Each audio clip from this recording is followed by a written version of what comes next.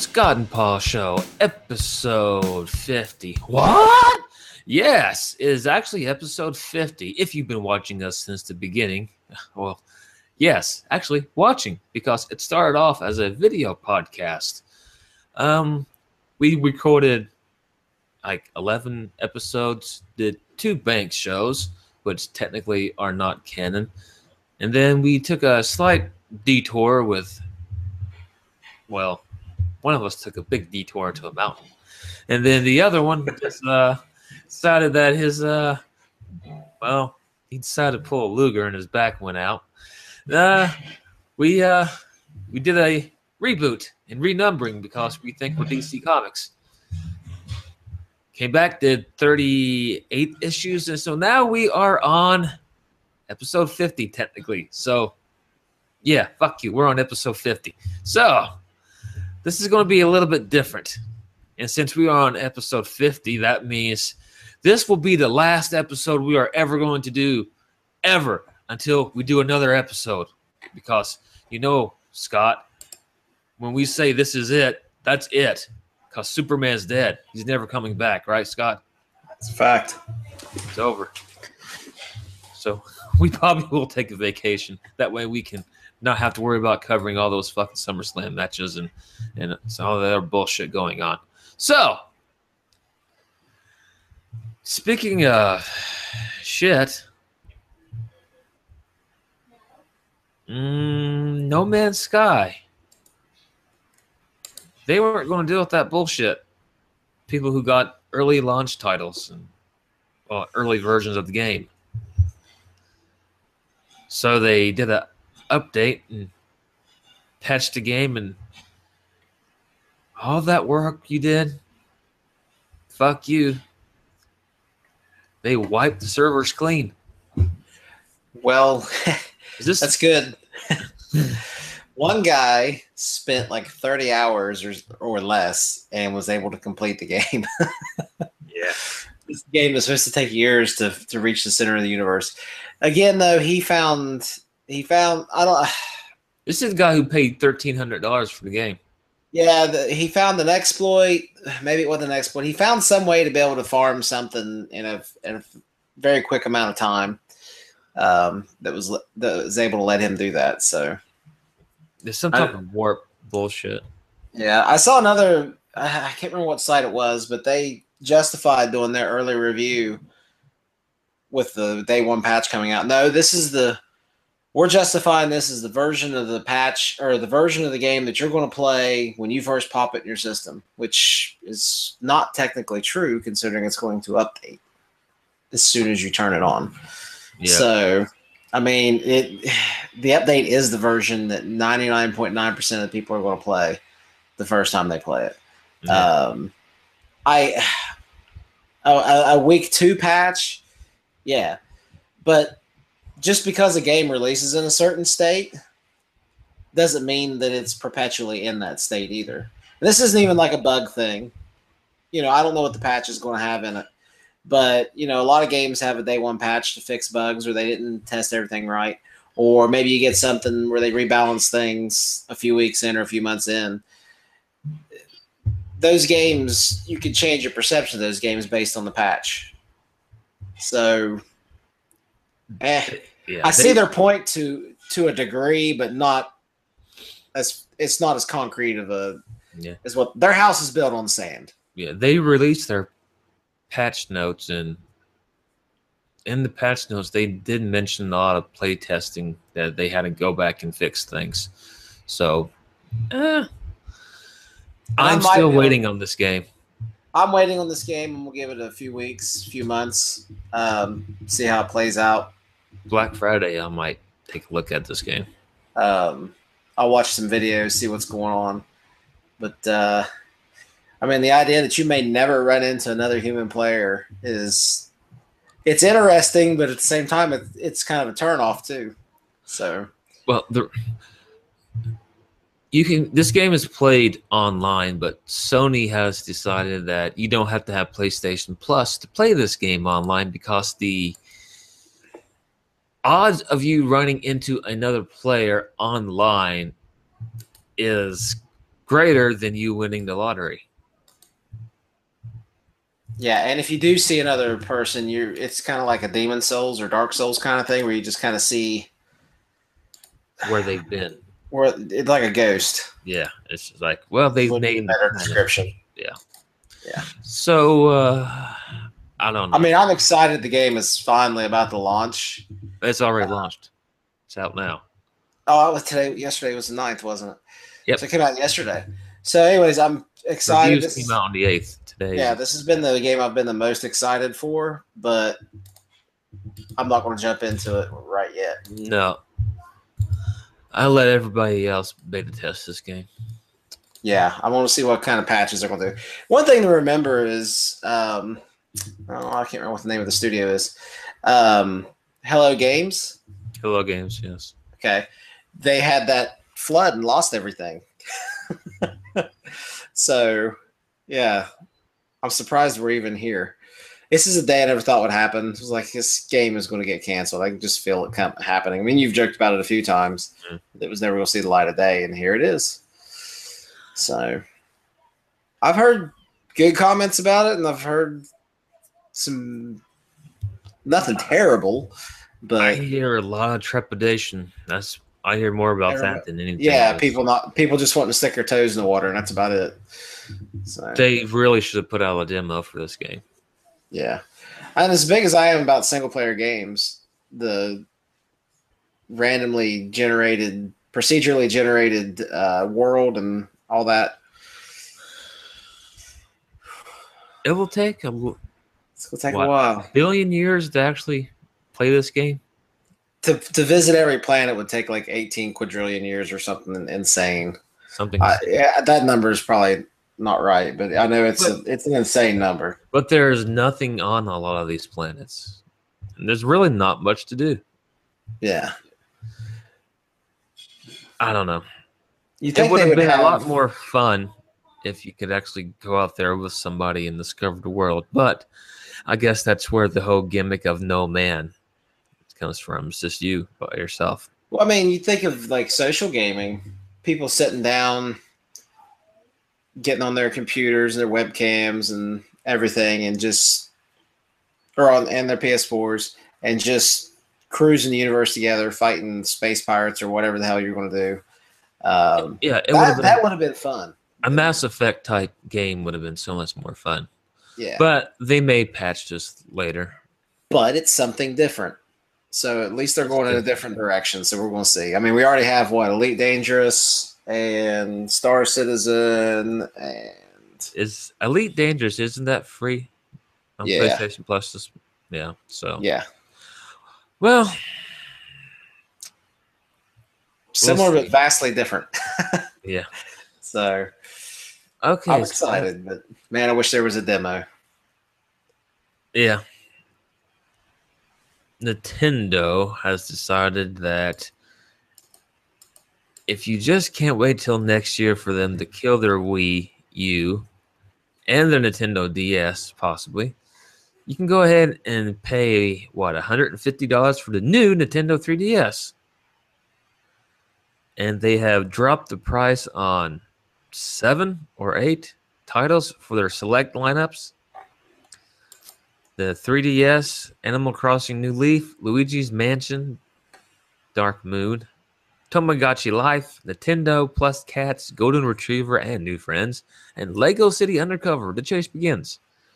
For the Wii U, The Legend of Zelda, The Wind Waker HD, Nintendo Land, and Lego City Undercover. The price of the Amiibo bundles, bringing them down to $40. These include Yoshi's Woolly World with either light blue or pink wool Yoshi, Mario Party 10 with a Peach or Bowser amiibo, and Captain Toad Treasure Hunter. So how much are these games? More box copies to buy. Yeah. They dropped the price of the majority of those down to $20. I don't know about the Woolly World. Is that $20 with a pack-in amiibo? The bundle comes at $150. $40. So the Woolly World. are 40. A Wii U is still $299, I think. That's fucking retarded. Yeah, they've never even. The idea that it's, where are we at, 4 years, and there hasn't been a single price drop on the system. So, or did it start at $350? I don't remember, but I'm thinking it was $349 the other day. He said he was considering picking up a Wii U because there were some games he wanted. I said, don't do it. Next year the new system comes out. He's like, what? Yeah. Yep. Yeah, buy a Wii U next year if you really want to play those games and they're not backward compatible. When you can get a Wii U for like $100 or less. No, I'm sure they have a virtual console, but Nintendo. They're not going to emulate. I'm betting. I'd bet some real cash that they don't backwards compatible the Wii U games. They might make a few remasters, but yeah, I mean, Wii U, I mean, there are quality games on the system. There's quite a few, actually. But at $300 in 2016 when it came out in 2012, that's pretty stupid. Yeah. But I would say at the very least this holiday, maybe you'll see a price cut finally. Maybe. It's not like they're clearing shelf space. Yeah. They're down to nothing. Surprisingly, the Walmart in Mason has had the same cabinet dedicated since the thing came out, and it's got quite a few games in it, probably 30 or 40 different titles. Luigi's Mansion is actually a pretty good game. It has some issues, but it's actually pretty good. Yeah, it's in desperate need of a second control stick. But I mean, that new 3DS for $150. Nintendo Land, did that not already come with the fucking Wii U? Mine did. Not every edition of the Wii U came with it. And the only bundle being carried in stores now is the Mario Maker bundle and maybe the Mario Kart 8 bundle. Everything else you got to shop for online, and everybody's got the prices jacked up on the out-of-print bundles. Like you have a new Super Mario Brothers and new Luigi Brothers bundle, and then there's the Wind Waker bundle. A Zombie U bundle is like the most rare one. $400, $500, $600 or something. So yeah, there's actually quite a few different bundles for the system, but good luck getting them. Skylanders bundles. So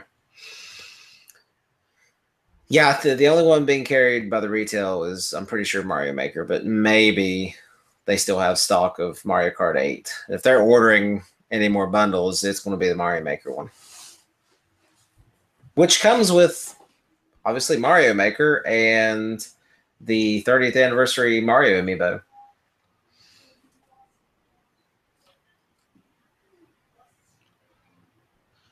Well, Bethesda's talking about the Wii U, not the Wii U, goddammit, the NX.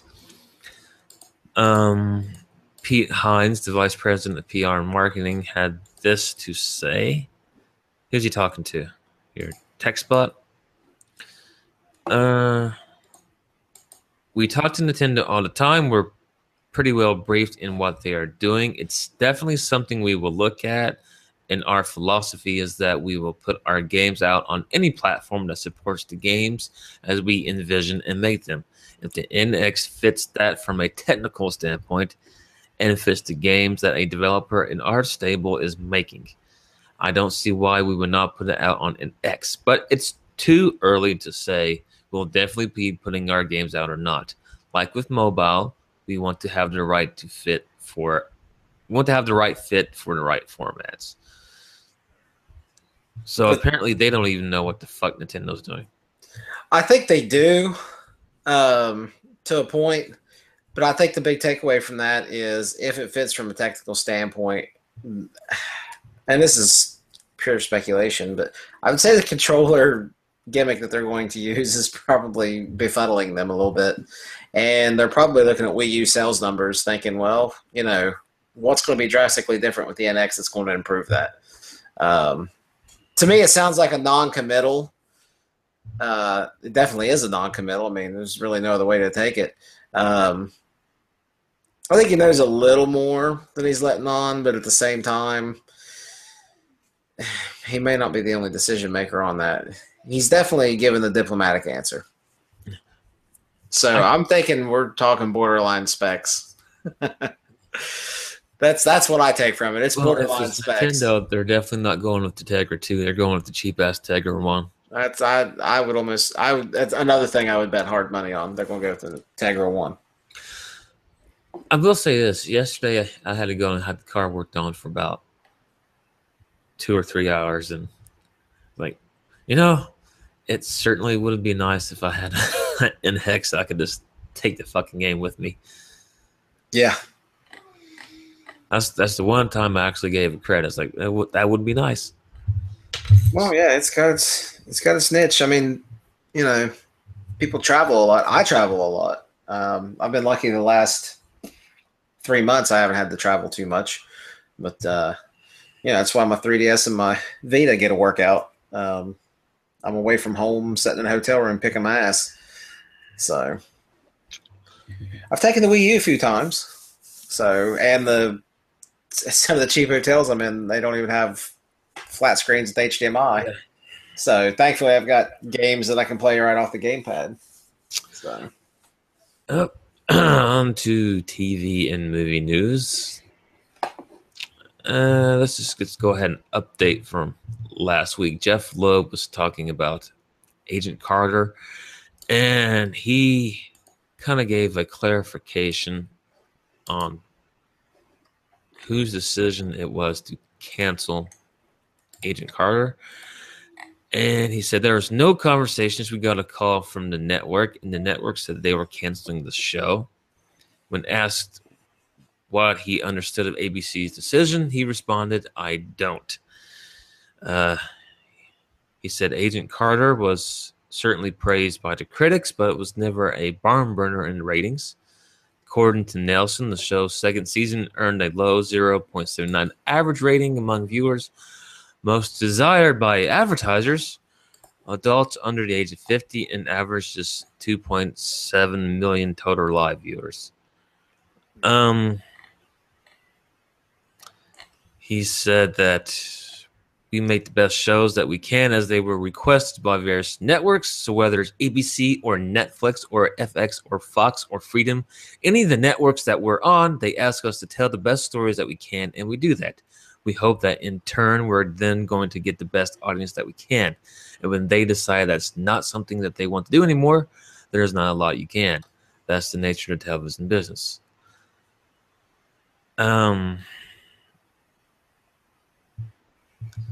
Then basically he went on to say there's pretty much anything possible when it comes to whether or not it's done. I've never watched it, so yeah. I don't have cable. Did you ever watch it? Yeah, I watched both seasons. Did you like it? Season 1 was a lot better than season 2. Season 2 kind of shit the bed. Yeah, that's not very many viewers. It says, but I mean, you got a character that's. He said, let me put it this way. I watched The Avengers. Phil Coulson died. His story was done. We're about to go into the 4th season, and he's standing right over there. So I like to think that anything is possible. As far as the general public goes, she was in one movie and had a couple cameos and a few others in flashbacks or in old age. I mean, she's not carrying much of a following. So, yeah, unless you watch the TV version of the Marvel Universe. That's what I'm saying. When they launch their series, which is separate from the Marvel Universe as a whole, because she doesn't have a huge cornerstone of fan following. She had like 2 million. Yeah, that's compared to $1 billion franchise. Right. So, I mean, I think it's awesome they took a risk with it. I mean, shit, they make new TV shows all the time that are brand new shows. Nobody knows anything about it. So, Compared to S.H.I.E.L.D., I think S.H.I.E.L.D. made like 3 million viewers, something like that. And then you had Jessica Jones, they don't give away numbers on Netflix either. No. So another show that was canceled was Powers on PlayStation. It'll be very easy for Scott now to catch up because he doesn't have to worry about catching up on season 3. It's true. I just this show doesn't appeal to me for some reason. I don't know why. It's like Brian Michael Bendis. I mean, that's. Yeah. I might give it a chance one of these days. Yeah, Bendis tweeted on, as Jericho was saying, the Twitter. This is hard to tweet, but word is that Powers, the series, is sadly no more. Season 2 is the last, at least for now. I'll type more about later, but thank you all for your support. Such a fantastic personal experience that you gifted us all. Bendis replied, a Powers episode generated over 4.5 million hits on YouTube alone. Let's see. The first episode of Powers is sitting at 570 million views on YouTube, while the season 2 is sitting at 4.68 million views.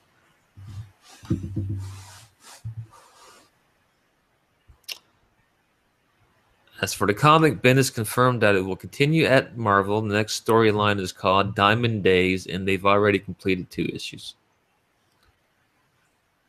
I don't care much for the comic itself. Bendis in his writing he's hit and miss. Yeah, I had that. Well, it's like one of the. This brought the memory up. I was looking at the comments and how they had 2014 E3. How Powers kind of was people kind of like shaking their head because it looked like Sony was about to pull a Microsoft at the 13 E3. But thankfully, that was all they really went with. I mean, producing original TV shows is. If you got a game system, you have first-party studios making games and third-party studios tripping over themselves to make games. I don't give a shit if Sony makes a TV show for PlayStation Network. There's nothing wrong with that. Especially considering Sony is a TV film studio. Yeah, I mean, Microsoft is not. That's the difference. Yeah, but Microsoft can afford it. I mean, they have their own first-party studios, and again, they have third parties lining up. I love how that every year we hear this big Spielberg, Halo, Blomkamp, Halo, something, and hey, jack shit happens. Yeah. Get on with it. Give me a 2-hour feature-length Spielbergian Halo. Let's try it. Produced, Brett directed, whatever. And talk to direct another Friday the 13th remake, reboot, whatever you want to call it, at Paramount Pictures. See who this dude is. Eisner's other credits include The Crazy, Sahara, and Last Witch Hunter. The new Friday the 13th project is being produced by Platinum Dunes Bay, Brad Fuller, and Andrew Form. Platinum Dunes is the same fuckers is the Michael Bay fucker who did the Ninja Turtles. So they hired the guy that wrote The Crazy, Sahara, and Last Witch Hunter to do the Friday the 13th. The last writer who, he's the writer is Nick Antosca, who wrote. Well, he worked on Hannibal and Channel Zero. Okay, I misread. The director is Brick Eisner. Who? Crazy, Sahara, and the last. Yeah. I've seen Sahara and Last Witch Hunter, and Sahara's based off of a Clive Cussler novel. That's a curse. If you make a Clive Cussler movie, you're bound to fail, no matter how good the book is. Eisner's father, Michael, ran Paramount during the days when Friday the 13th rights were acquired.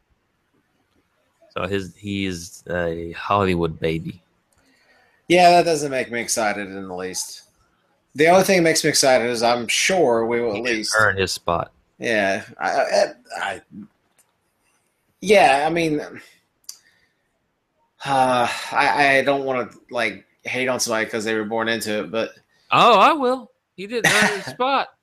he was born into the movie in Hollywood, and he gets to do freaking Friday the 13th. There's a certain bit of nerd envy that's hard to push down. However, I will say this: if you look at the movies he's made, The Crazy, Sahara, and The Last Witch Hunter, it's not like he was given, I don't know, any Oscar-winning films.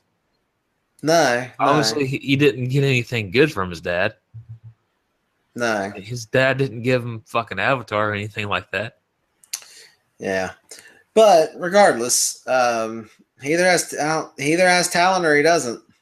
So far, Obviously, he doesn't. Look at what the fuck he was given. that's what I'm saying. So far, it doesn't look like he does. Obviously, much his of the right dad didn't talent. have a lot of pull in the fucking in the. And now he gets Friday the 13th. So, yeah, it'll be shit. It'll be more like 2009 Friday. He was the like a 13th. young boy. Son, you gotta go out there and wash backs and clean the stalls and make some shit films before you get something good. What am I gonna get after that? You gotta do another fucking reboot.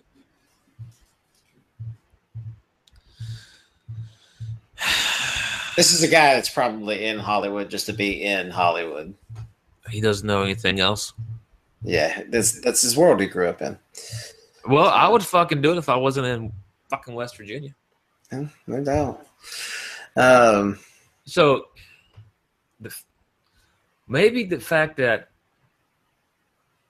if it's just Michael Bay's people are backing it, maybe there's hope because they're just the money men.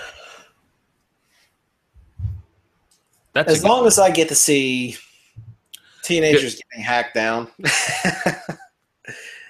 and gratuitous nudity, violence, and drug use, I'll be all right. as long as Jason doesn't run. And he doesn't run. Yeah. According to the Wrap, Warner Brothers puts Man of Steel sequel into active development. It was an exclusive on their site. I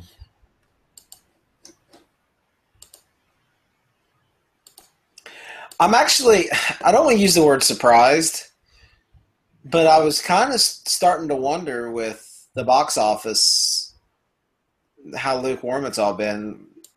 You know, are they really counting on Justice League to set it on fire? Despite Superman's battle with DC, despite Superman's battle with Batman, DC has been silent on a sequel to Man of Steel featuring Superman solo, leading many frustrated fanboys to believe that another film was going to happen. But this is the key point here.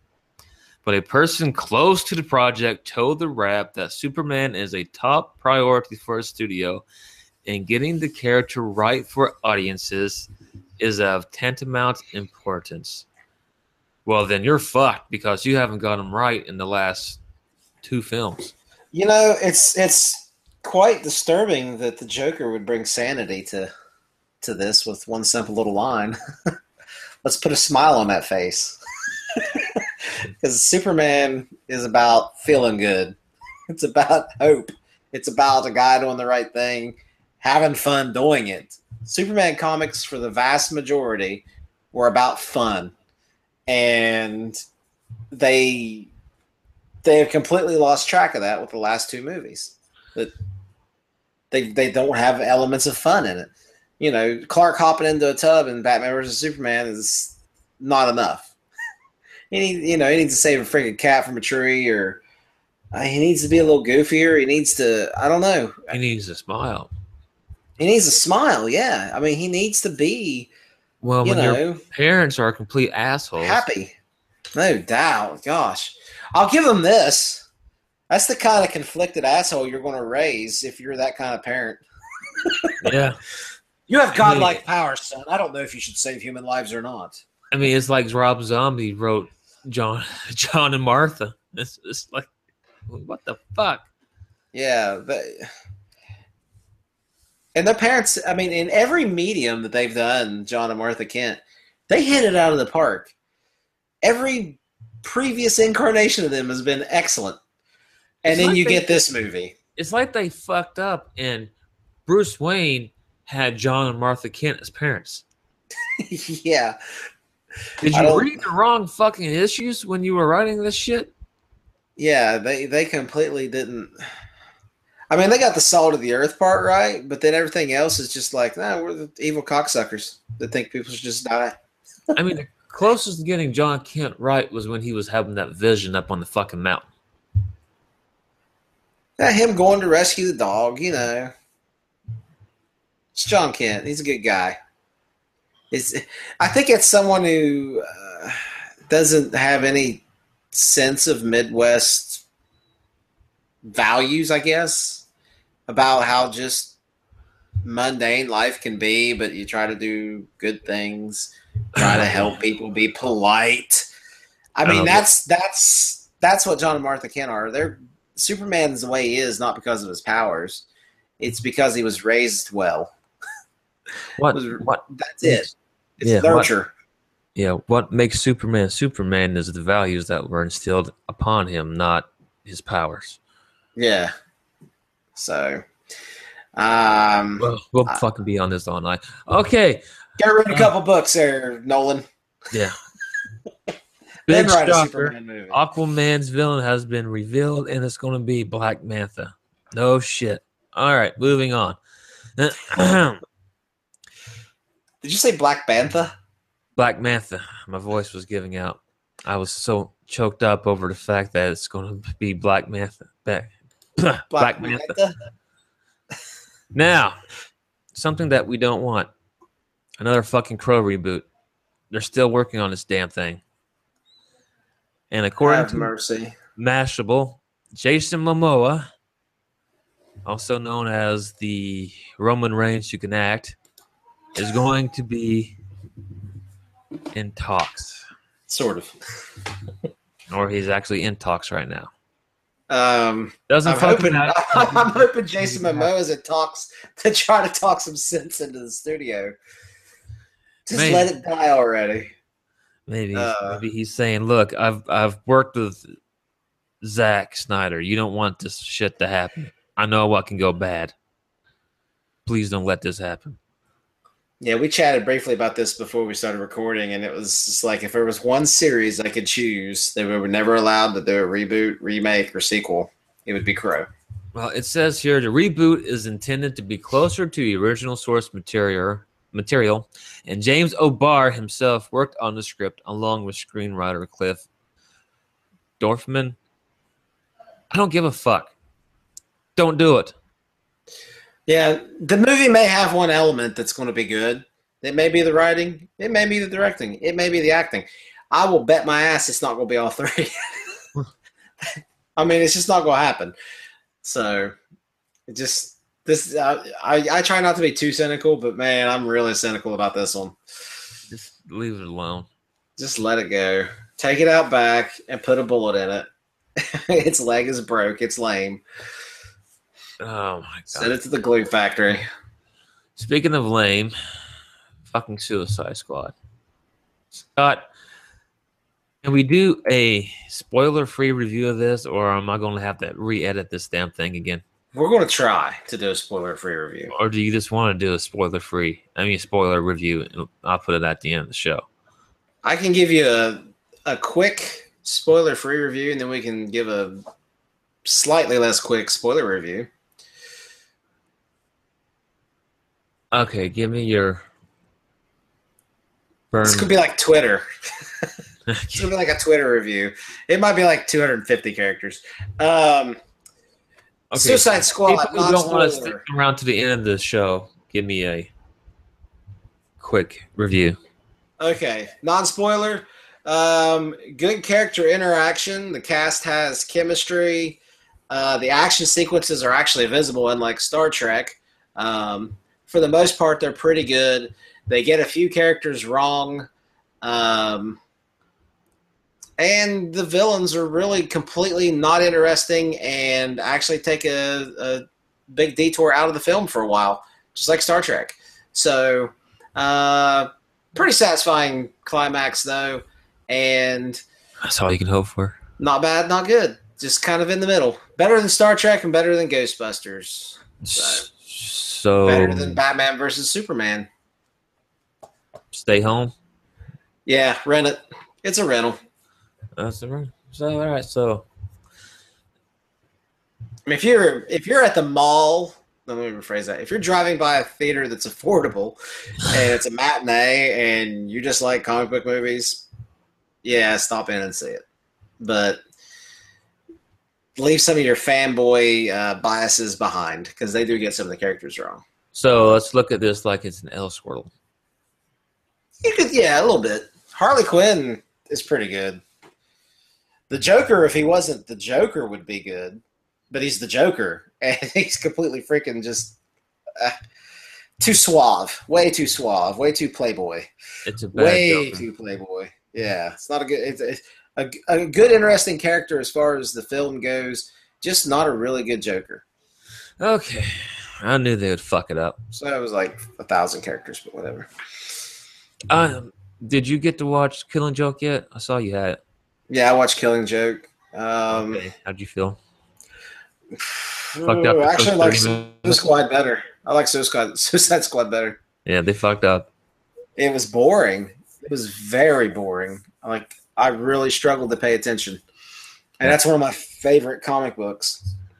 I don't know what they did wrong, but they did it wrong. And the prologue was completely useless and stupid. Started off good, and then they just, I don't know what the fuck. I mean, Completely got Barbara wrong.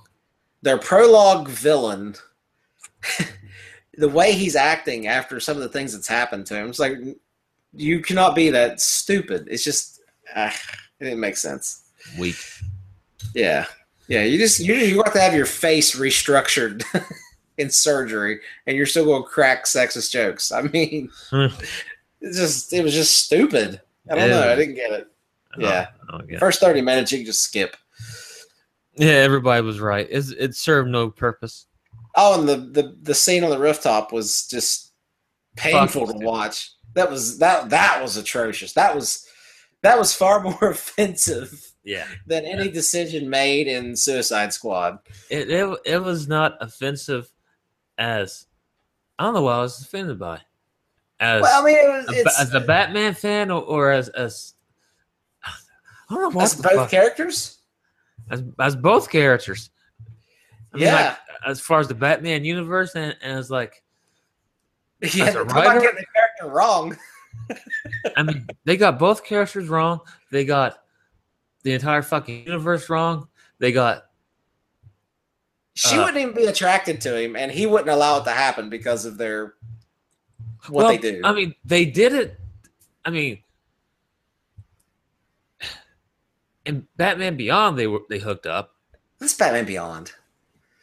Yeah, but I guess they're continuing the whole fucking universe. I guess.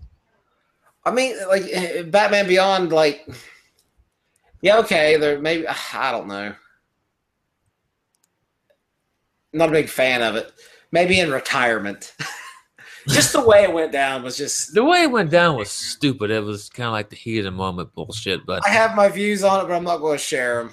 but it's still fucking stupid. But I can guess a lot of things about the writer by the way the first 30 minutes played out. It's very clear. Shocked that Bruce Timm let this shit go down. Well, he's After the old all the shit that man. he after all the good shit he gave us over the years, he's like, oh yeah, fuck. Did you Well, just give up? Are you that beat down over the years? I mean, Babe Ruth struck out once in a while. So God damn, this is like your pinnacle here. What the fuck did you do wrong? that's definitely up there. This is what we've been waiting for all these years, and yeah, fuck it up. Yeah, I mean, what the hell, dude? Killing It's like- Joke's a burn.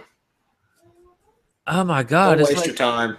it's like going to WrestleMania and then you fucking trip on your entrance. Once it gets past the prologue, it definitely goes into the core of it, and it's pretty faithful after that for the most part. Yeah, I mean, there's some shots that are just directly from the comic, but that first 30 minutes, yeah. holy fuck! I can just imagine Alan Moore watching this But shaking it's- his head.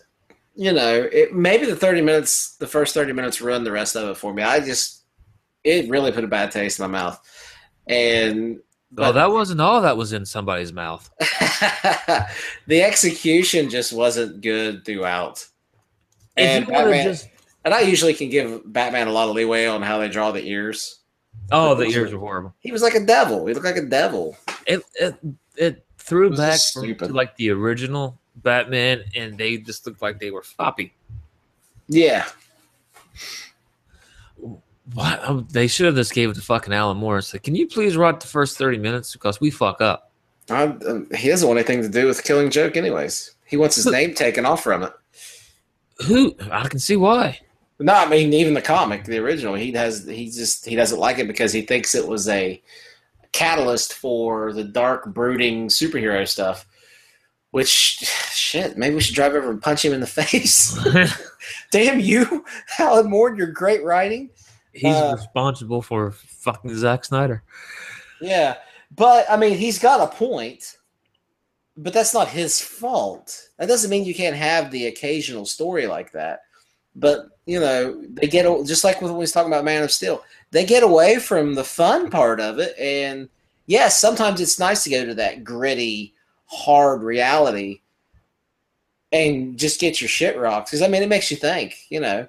But sometimes you need it. Even the death of Superman still maintains some of that fun and hope, but it gave you a heavy story. You know, I mean, that's like a firefighter getting killed or, you know, something like that. I mean, this guy stuck a space in the meat grinder knowing he was going down. So, but back to Alan Moore, I mean, I can agree with him to a degree. Well, I mean, Conan still wrote a very good story. Years before fucking Alan Moore wrote anything. Oh, yeah. So I don't want to hear that bullshit.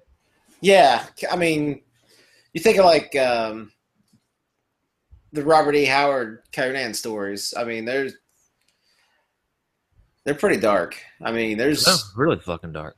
Yeah, I mean, they're dark fantasy. They're awesome, by the way. People should check them out. They're a little rough at times, but yeah, I mean, he was a good writer. He wasn't fantastic, but he hit it out of the park a few times too. Yeah. So he got a lot of triples and doubles while we're using baseball analogies. Yeah. So before he sat in a car and shot himself. So I wonder, speaking of which, are they still doing King Conan? As far as I know, but I have not heard anything about that. There was something on the Arnold fans about it a month or two back. He better hurry the hell up. He's not getting any younger. He better not make any other movies till he makes that one because studios are going to pull the plug after the box offices. Or maybe they're trying to find a way to make it direct to disc. I don't know. Okay. I want to see him do it. But, you know.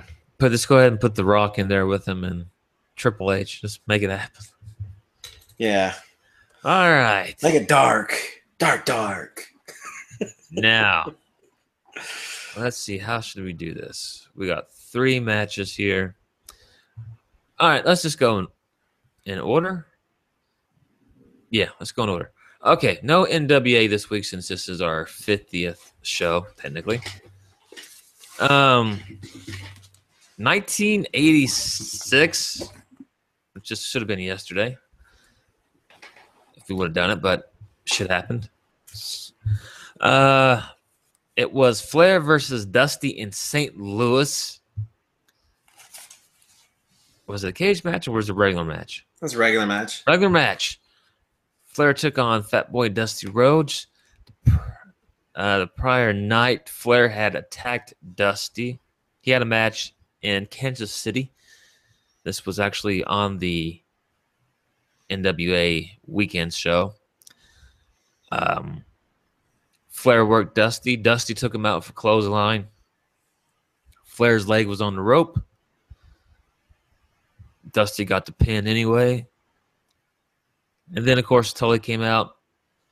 They gave him a horseman beatdown, beat the shit out of Dusty with a chair, which led to this match in St. Louis on the 9th. Flair and Dusty. And the story of the match was Dusty's leg was all fucked up. And then we got the highlights from that match. Tell them, Scott. Well, it was less a highlight. It's just the last, 4.5 minutes? So, But yeah, he's working the leg, and Dusty all of a sudden just pops up off the mat like a freight train and just starts smashing the shit out of Ric Flair. And he's got some steam, and the crowd's getting back into it, and he's escaped a figure four attempt, and he bum rushes Flair, and Flair just like basically just kicks his leg in as he's charging him, and he drops, and Flair works the leg a little bit more, gets him in the figure four, and they're not going to have the babyface tap out to Flair. So he basically just Flair keeps him stuck in the figure four. He uses the ropes, and he flops down real hard, and Dusty kind of basically passes out and gets pinned. So that was pretty good ending. I don't think I've ever seen Flair grab the ropes in a figure four and then flip up into the air and drop down. He just kind of slammed those legs. So for 4 minutes and 30 seconds, it was pretty good. Fans were pissed. Oh, yeah, man. There was stuff flying in the ring. I mean, even before that, they were throwing shit at Flair. But after he got it, Magnum TA ran in and broke the figure four up after the count out. But the one reason they were pissed is because Flair got pinned did they actually do a 4 count? I think the ref did a 4 count. I think it's just when he came down, he dropped his hand first. Well, he did a 3 count, and he looked up, and the foot was on the rope. I mean, he pinned Flair. Flair was pinned. But he had his leg on the rope, and the ref didn't understand that he didn't put it up till after the 3. So, yeah, that had the crowd irate. So they were pissed off. The audio was really shitty, but not as shitty as that other match. Oh, yeah. I just saw that, yeah. Flair had his foot on the rope. There was a 3 count. Yeah.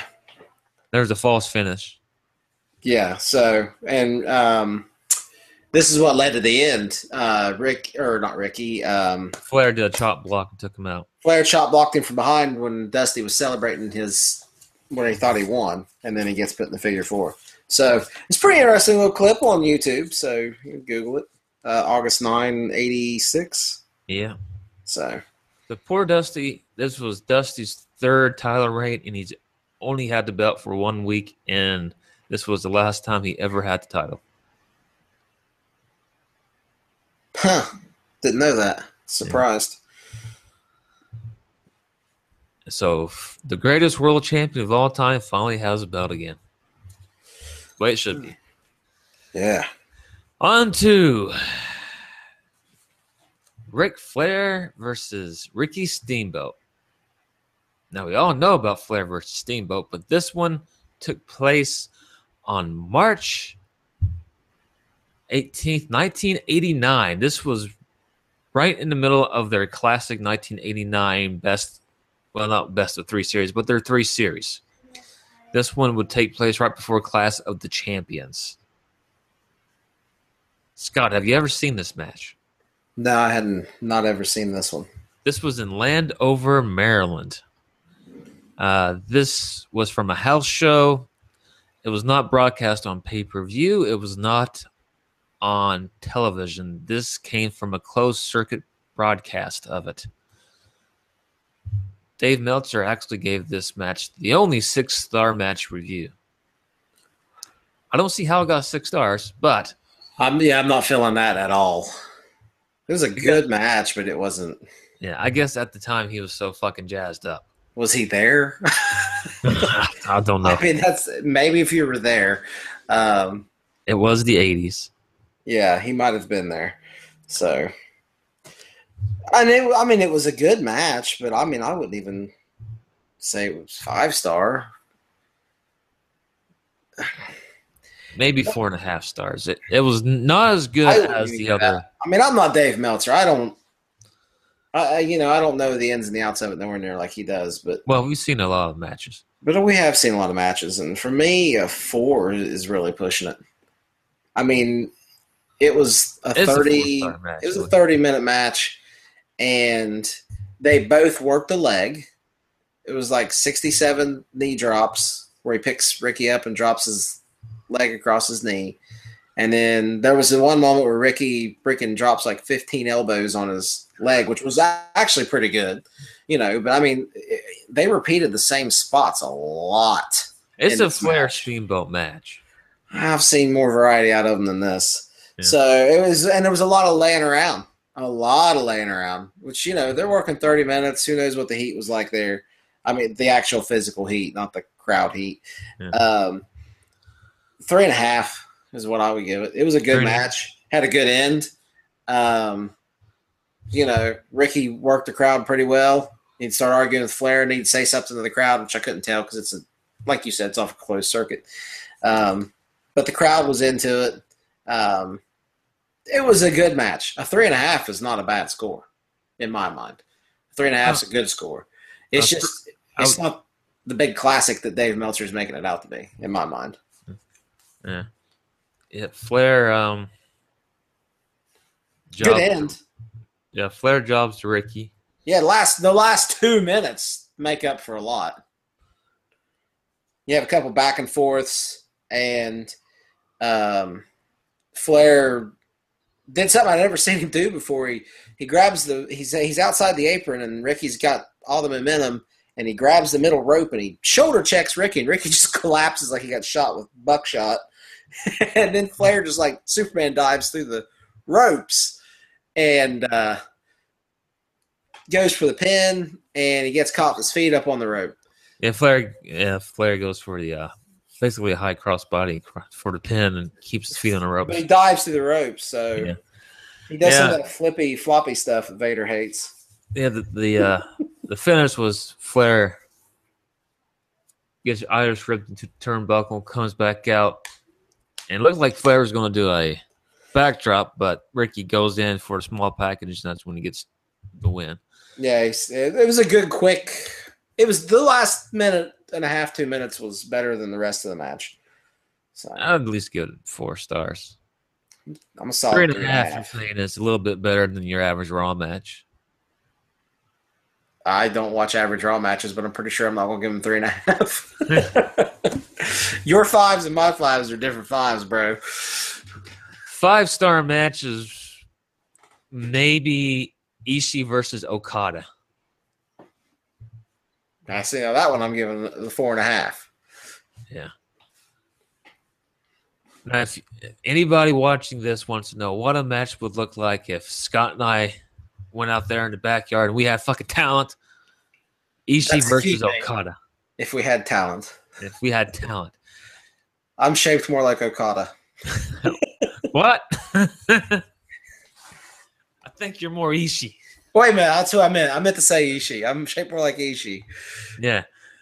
I would be more the Okada, the kind of money Ric Flair gimmick. Yeah, it was totally the wrong name. I meant to say Ishii. Wish I was built more like Okada. Yeah. What is he, like 6'2"? True story. WWE had absolutely no interest in signing Okada till they found out that he was tall. That's stupid. They're so stupid. Rey Mysterio wasn't tall. Yeah. Yeah, well, they didn't want to sign Okada until they found out he was How tall was Eddie Guerrero? Eddie was maybe... What about that one Canadian bastard 5'11". we're not talking about? Who? Yeah, he wasn't tall either. Yeah, I think Eddie was 5'10" or 6'1", something like that. At best, he's 6. Yeah. But yeah. This was a hell of a fucking match.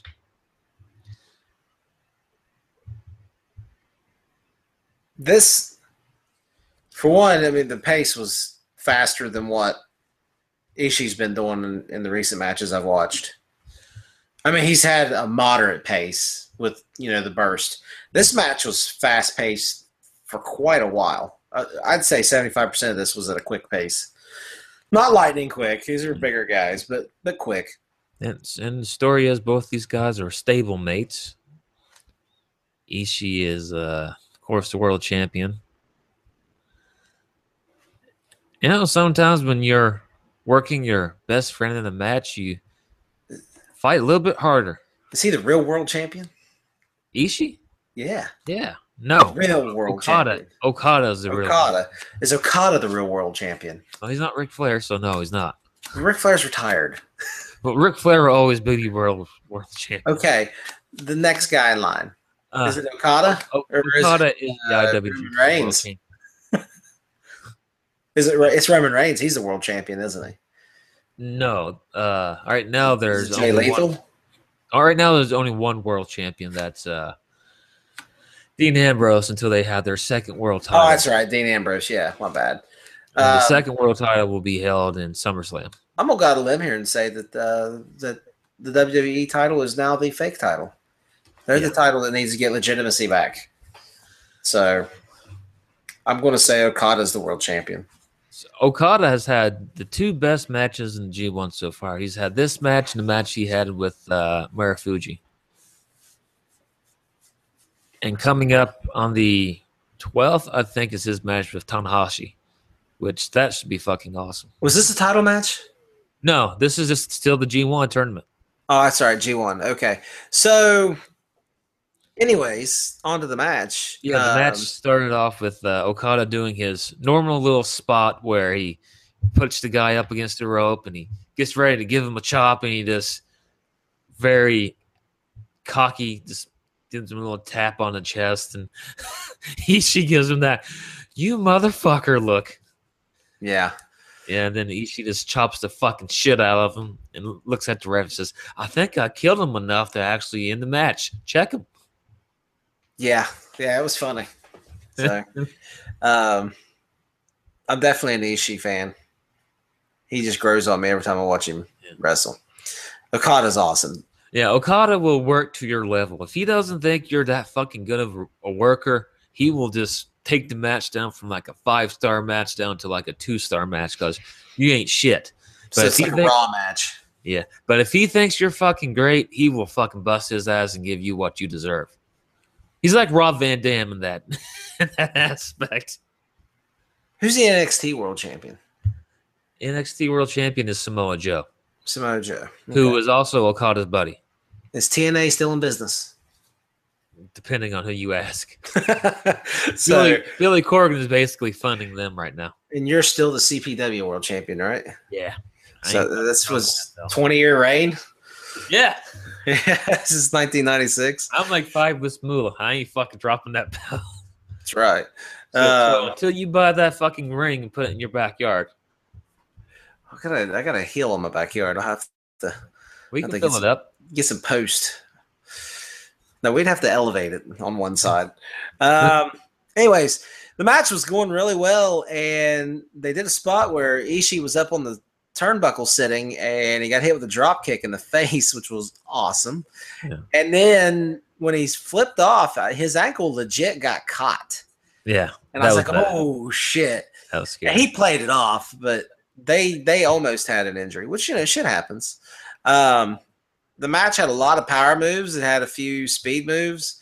There were some huge German suplexes or German-ish moves in that move set under that title. Suplexes, belly to backs, stuff like that. Suplex. Yeah, but it was a variety. It wasn't a night of 1,000 suplexes bullshit.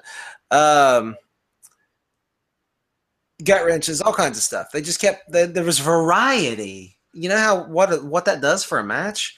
It's amazing. WWE ought to look at that. It's difficult to work somebody like Ishii because he's like Taz. Short little guys gonna come up there and suplex the shit out of you. Yeah, but Taz made it work because he did other things. Yeah. And WWE, you know what? When I watch New Japan, this G1 stuff, and they do their spots, they feel like a natural progression to when they get. I mean, like when they stand and they face the crowd and they do whatever their signature salute or their poses, things like that. Most of the time, and it's usually pretty quick, and it makes sense. WWE is the wrestling is basically treated as an intermission between poses. Yeah. That is the easiest way to sum up the WWE product as a whole. Now, they still have great matches. Don't get me wrong. It's purely sports entertainment. It's few and far between, though. And it's wrestling. and they have a lot of good workers. They're just not being utilized properly. New Japan, it's such a better flow. And I watched New Japan back in the day and loved it, and still liked WWE more at the time. But the New Japan right now is, to me, I mean, they're top dog.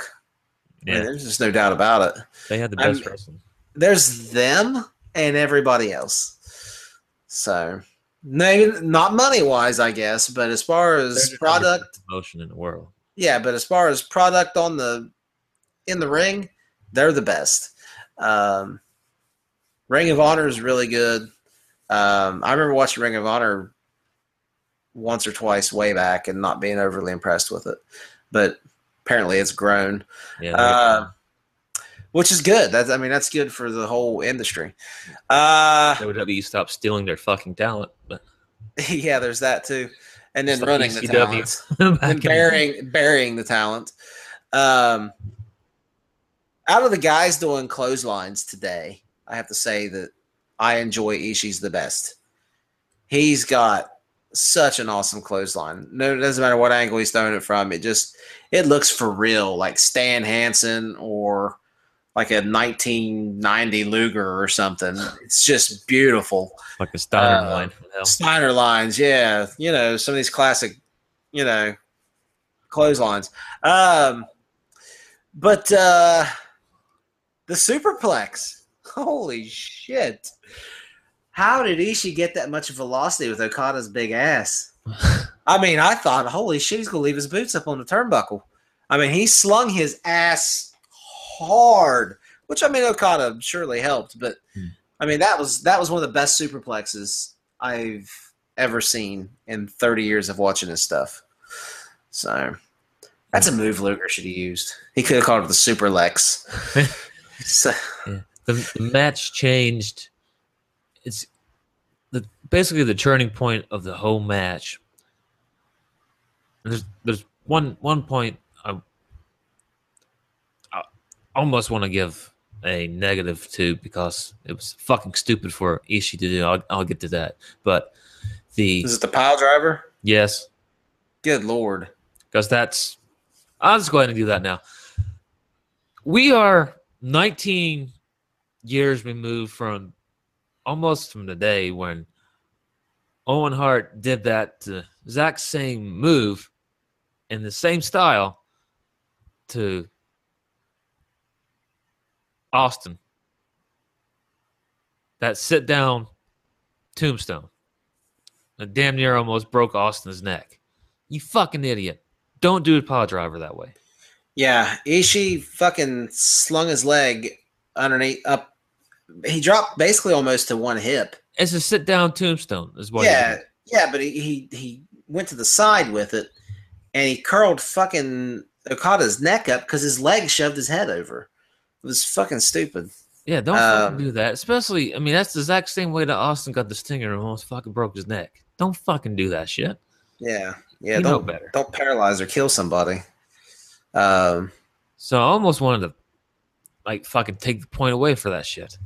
I'm going to in the end. Oh, is that why it's not 5-star? I'm gonna knock it down to a 4 just based on that.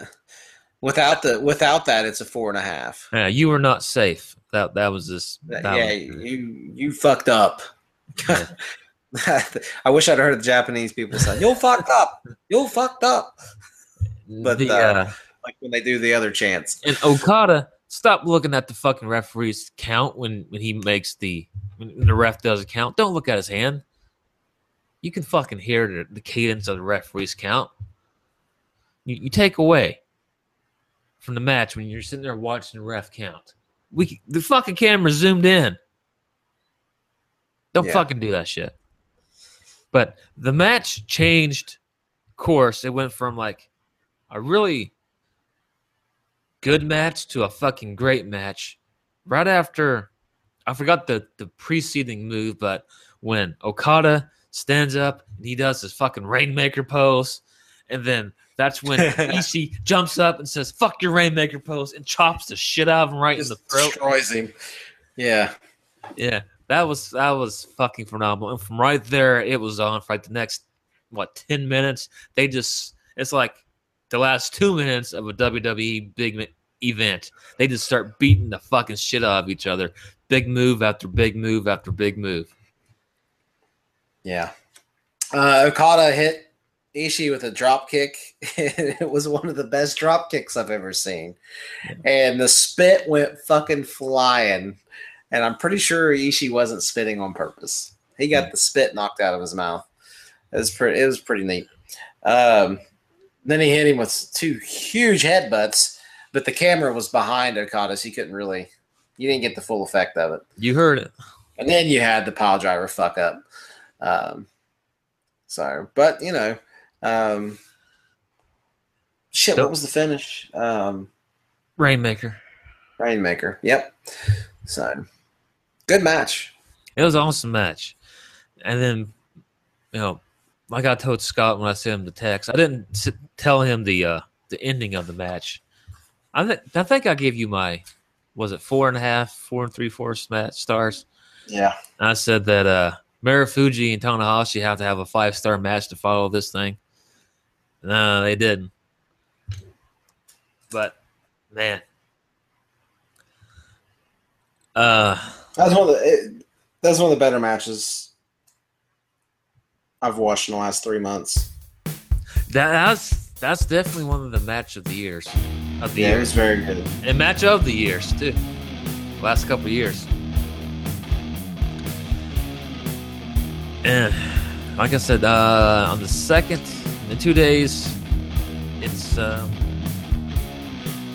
going to be Okada and Tanahashi. Let me check real quick, and I believe it is on the 2nd. So Scott, go ahead and prepare your... Yes, August 2nd, August 12th, it will be Tanahashi and Okada. Jay Lethal's going to be on the last day. All right, I'm ready. He's working Kojima. It's going to be a quick one.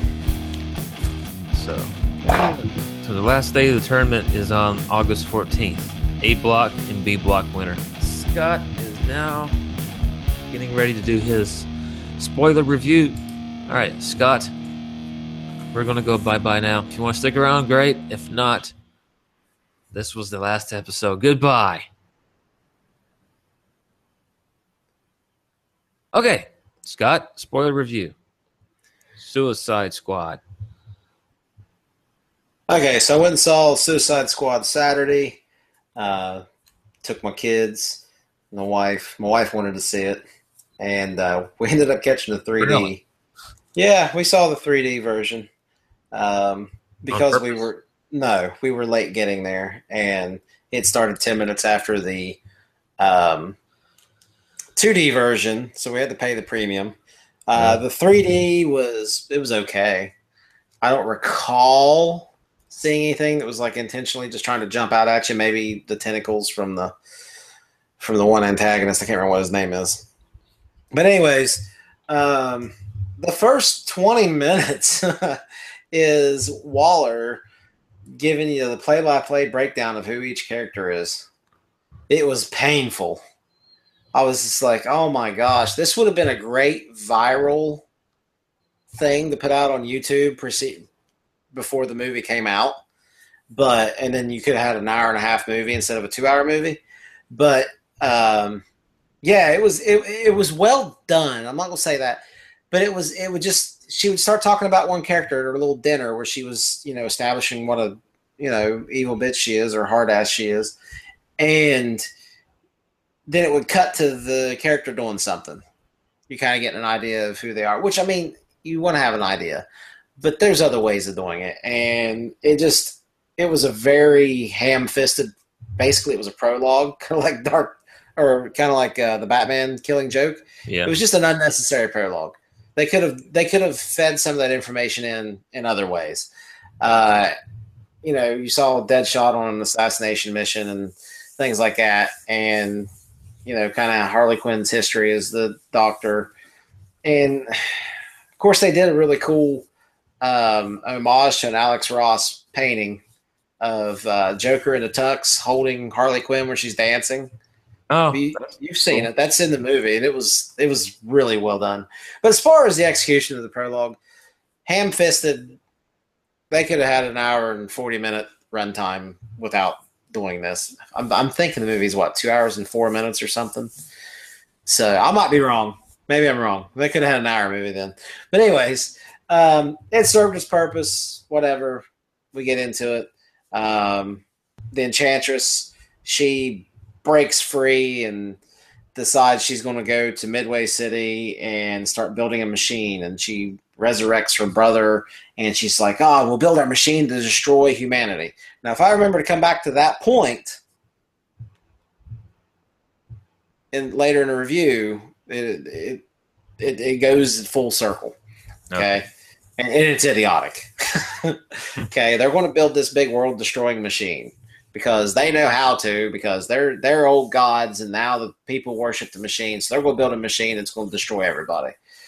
So, all right. So they go to the city and they start building their machine. They start killing people and taking them over and turning them into like these just completely stupid looking monsters.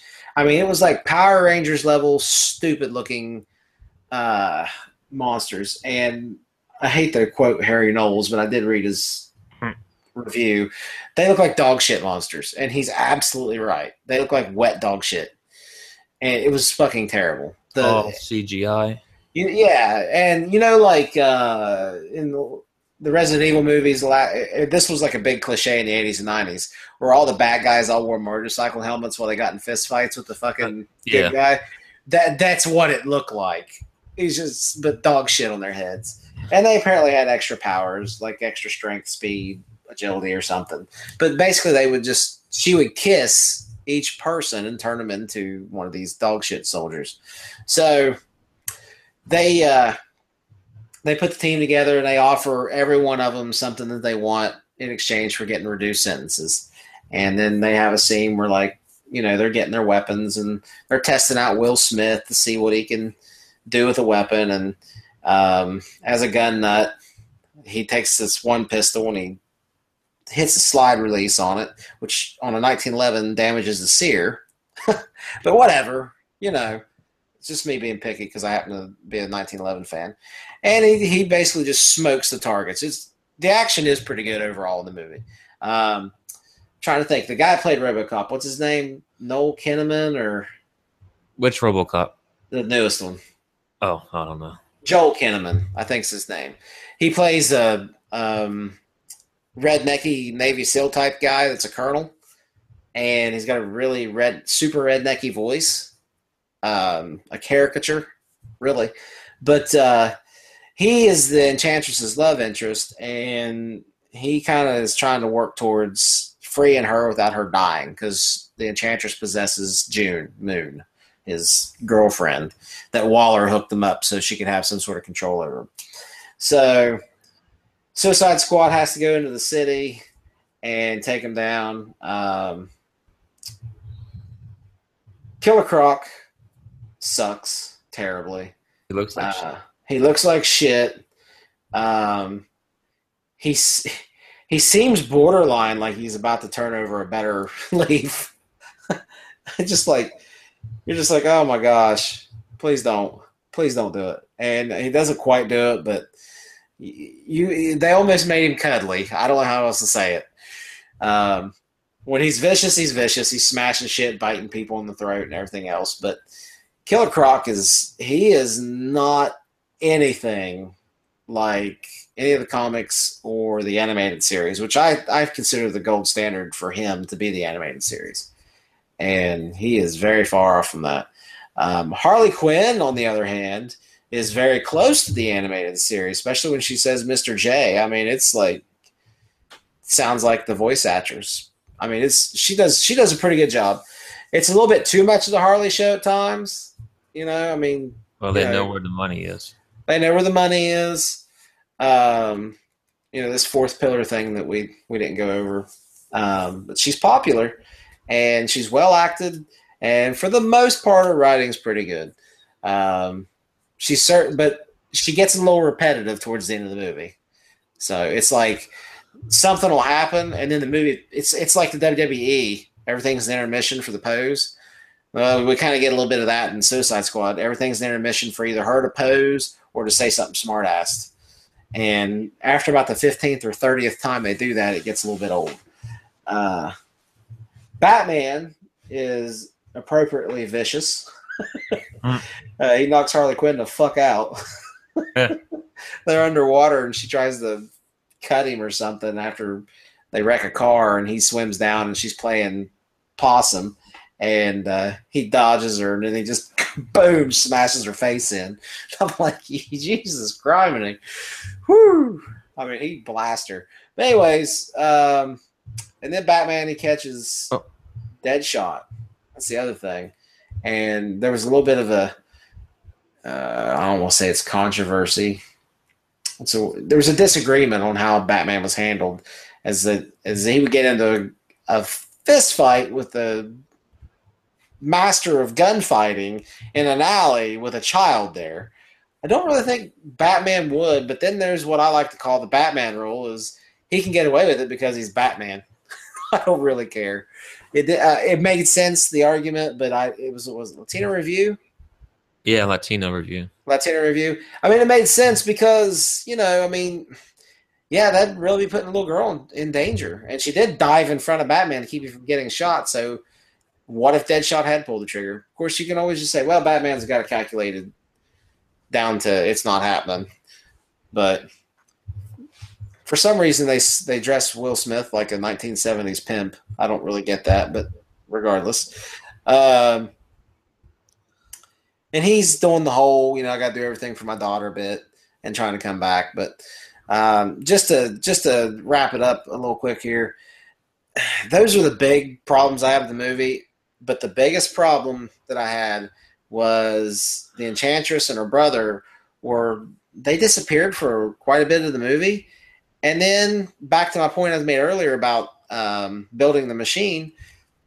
They're building this big machine to kill everybody. And then they capture Waller and stick some sort of mind-reading tentacle in her temple.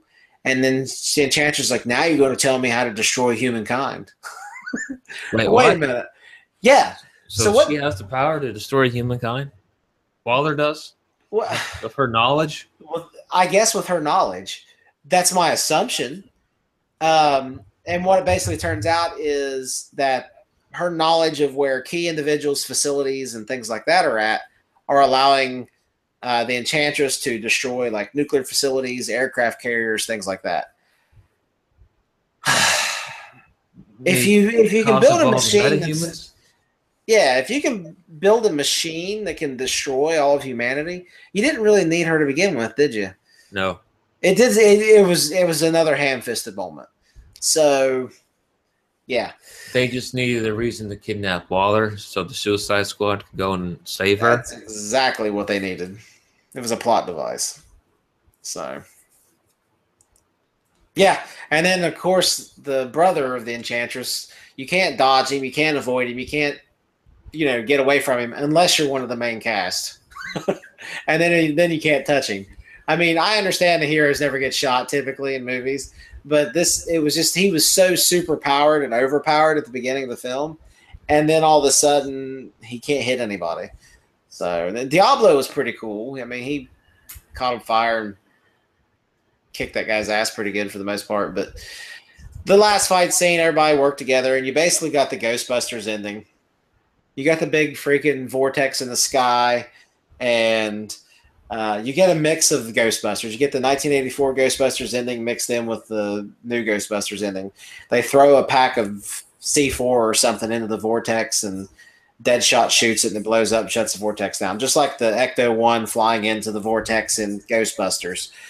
And then you get the 1984 Ghostbusters ending where you blow up the Stay Puft Marshmallow Man. No, he wasn't in it, but the Enchantress, her heart is how you control her, and she was able to get her heart back, but then her boyfriend gets it and crushes it to kill her, and he walks away thinking that he just killed June Moon, and she is like all covered in crap, kind of like Sigourney Weaver crawling out of the dog statue thing. Yeah. And you kind of got that moment. So, I mean, it's not a terrible movie. It's not. I wouldn't even call it a bad movie. It's a little bit messy in the middle. The prologue was unnecessary, but it's got a lot of heart. And I think the $40 million in reshoots probably hurt it more than they helped it. And how much screen time did they give the Joker? Oh, like 4 minutes. That's about it. I'd say probably on screen 10 minutes, maybe. Huh? So Maybe. So He's in the trailers, and you think they're going to take the Joker on, and they don't. He's a plot device. He pops in a couple times in the film to move the plot forward. Like, he comes in, they have the bombs implanted in their necks, and he finds a way to disable them, and he comes by to disable Harley's, which lets her get away with more than the others can get away with. And then, we think he's dead because they shoot the chopper down that he's in, and she falls out onto a rooftop, and she thinks that Mr. J's gone. And then at the end of the movie, she's back in prison, and he comes in and rescues her, and they're going to go kill a bunch of people. So, and that sets up Batman. Yeah. I mean, the Joker's appropriately creepy and violent. He's just got way too much charm and I don't know. Charm's maybe not the right word because the Joker does have charisma, but he's got way too much playboy, suave. He's a pimp, in the gangster term of a pimp. He's just smooth. He's smooth, man. He's not scary. Yeah, I mean, intermittently he's creepy and scary. But he spends more time being this suave playboy. He's running around in fast cars and silk suits, and exactly. He's out fucking Pacino. He's Scarface. He's Scarface that hasn't went over the edge yet. That is the Joker in this film. So he doesn't seem like the guy who's just fucking crazy. He's just evil. Yeah. Yeah, he's just a mob boss. He's a mob boss who seems like he's borderline crazy. Yeah. Instead of being just full-fledged out there. But Jared Leto says there's a lot more footage that's been filmed, and he's been kind of pissy in the interviews about it. To me, the take I get from it is that the best stuff for the Joker wasn't even shown. There's a lot of material. It'll probably never see the light of day, which it probably shows deleted scenes. He doesn't seem like he's happy with the way it was handled. But, yeah, I mean, I give it about a 6.5 probably overall. All right. So, if you're, it's not anything I would go out of my way to see again. I'll check it out again when it comes out on disc, but I mean, I'm gonna pay like $2 for it. Only if there's deleted scenes and setting in my house, because I mean, movies that I'm kind of middle of the road about, I like to sometimes, depending on their source material, I like to dip into again and see if I can get a different feel for them. So usually it doesn't work out well, but sometimes it does. Okay. So not bad. Suicide Squad sucks. Well, yeah, always go the opposite of what I say with Paul. Yeah. If Paul likes something, I don't, and if I like it, he doesn't. Yeah, unless it's Okada. Yeah. Okay. Wait, we like the Iron Giant. That movie was epic. Fuck yeah, it was. Okay. Yeah, if you want to see a good superhero movie, go rent Iron Giant if you've never seen it. I think it's on Netflix. It is one of the best. Yeah. By far. Yeah, all right. Iron Giant. Best superhero movie you're going to watch today. Okay, that's it. Bye-bye.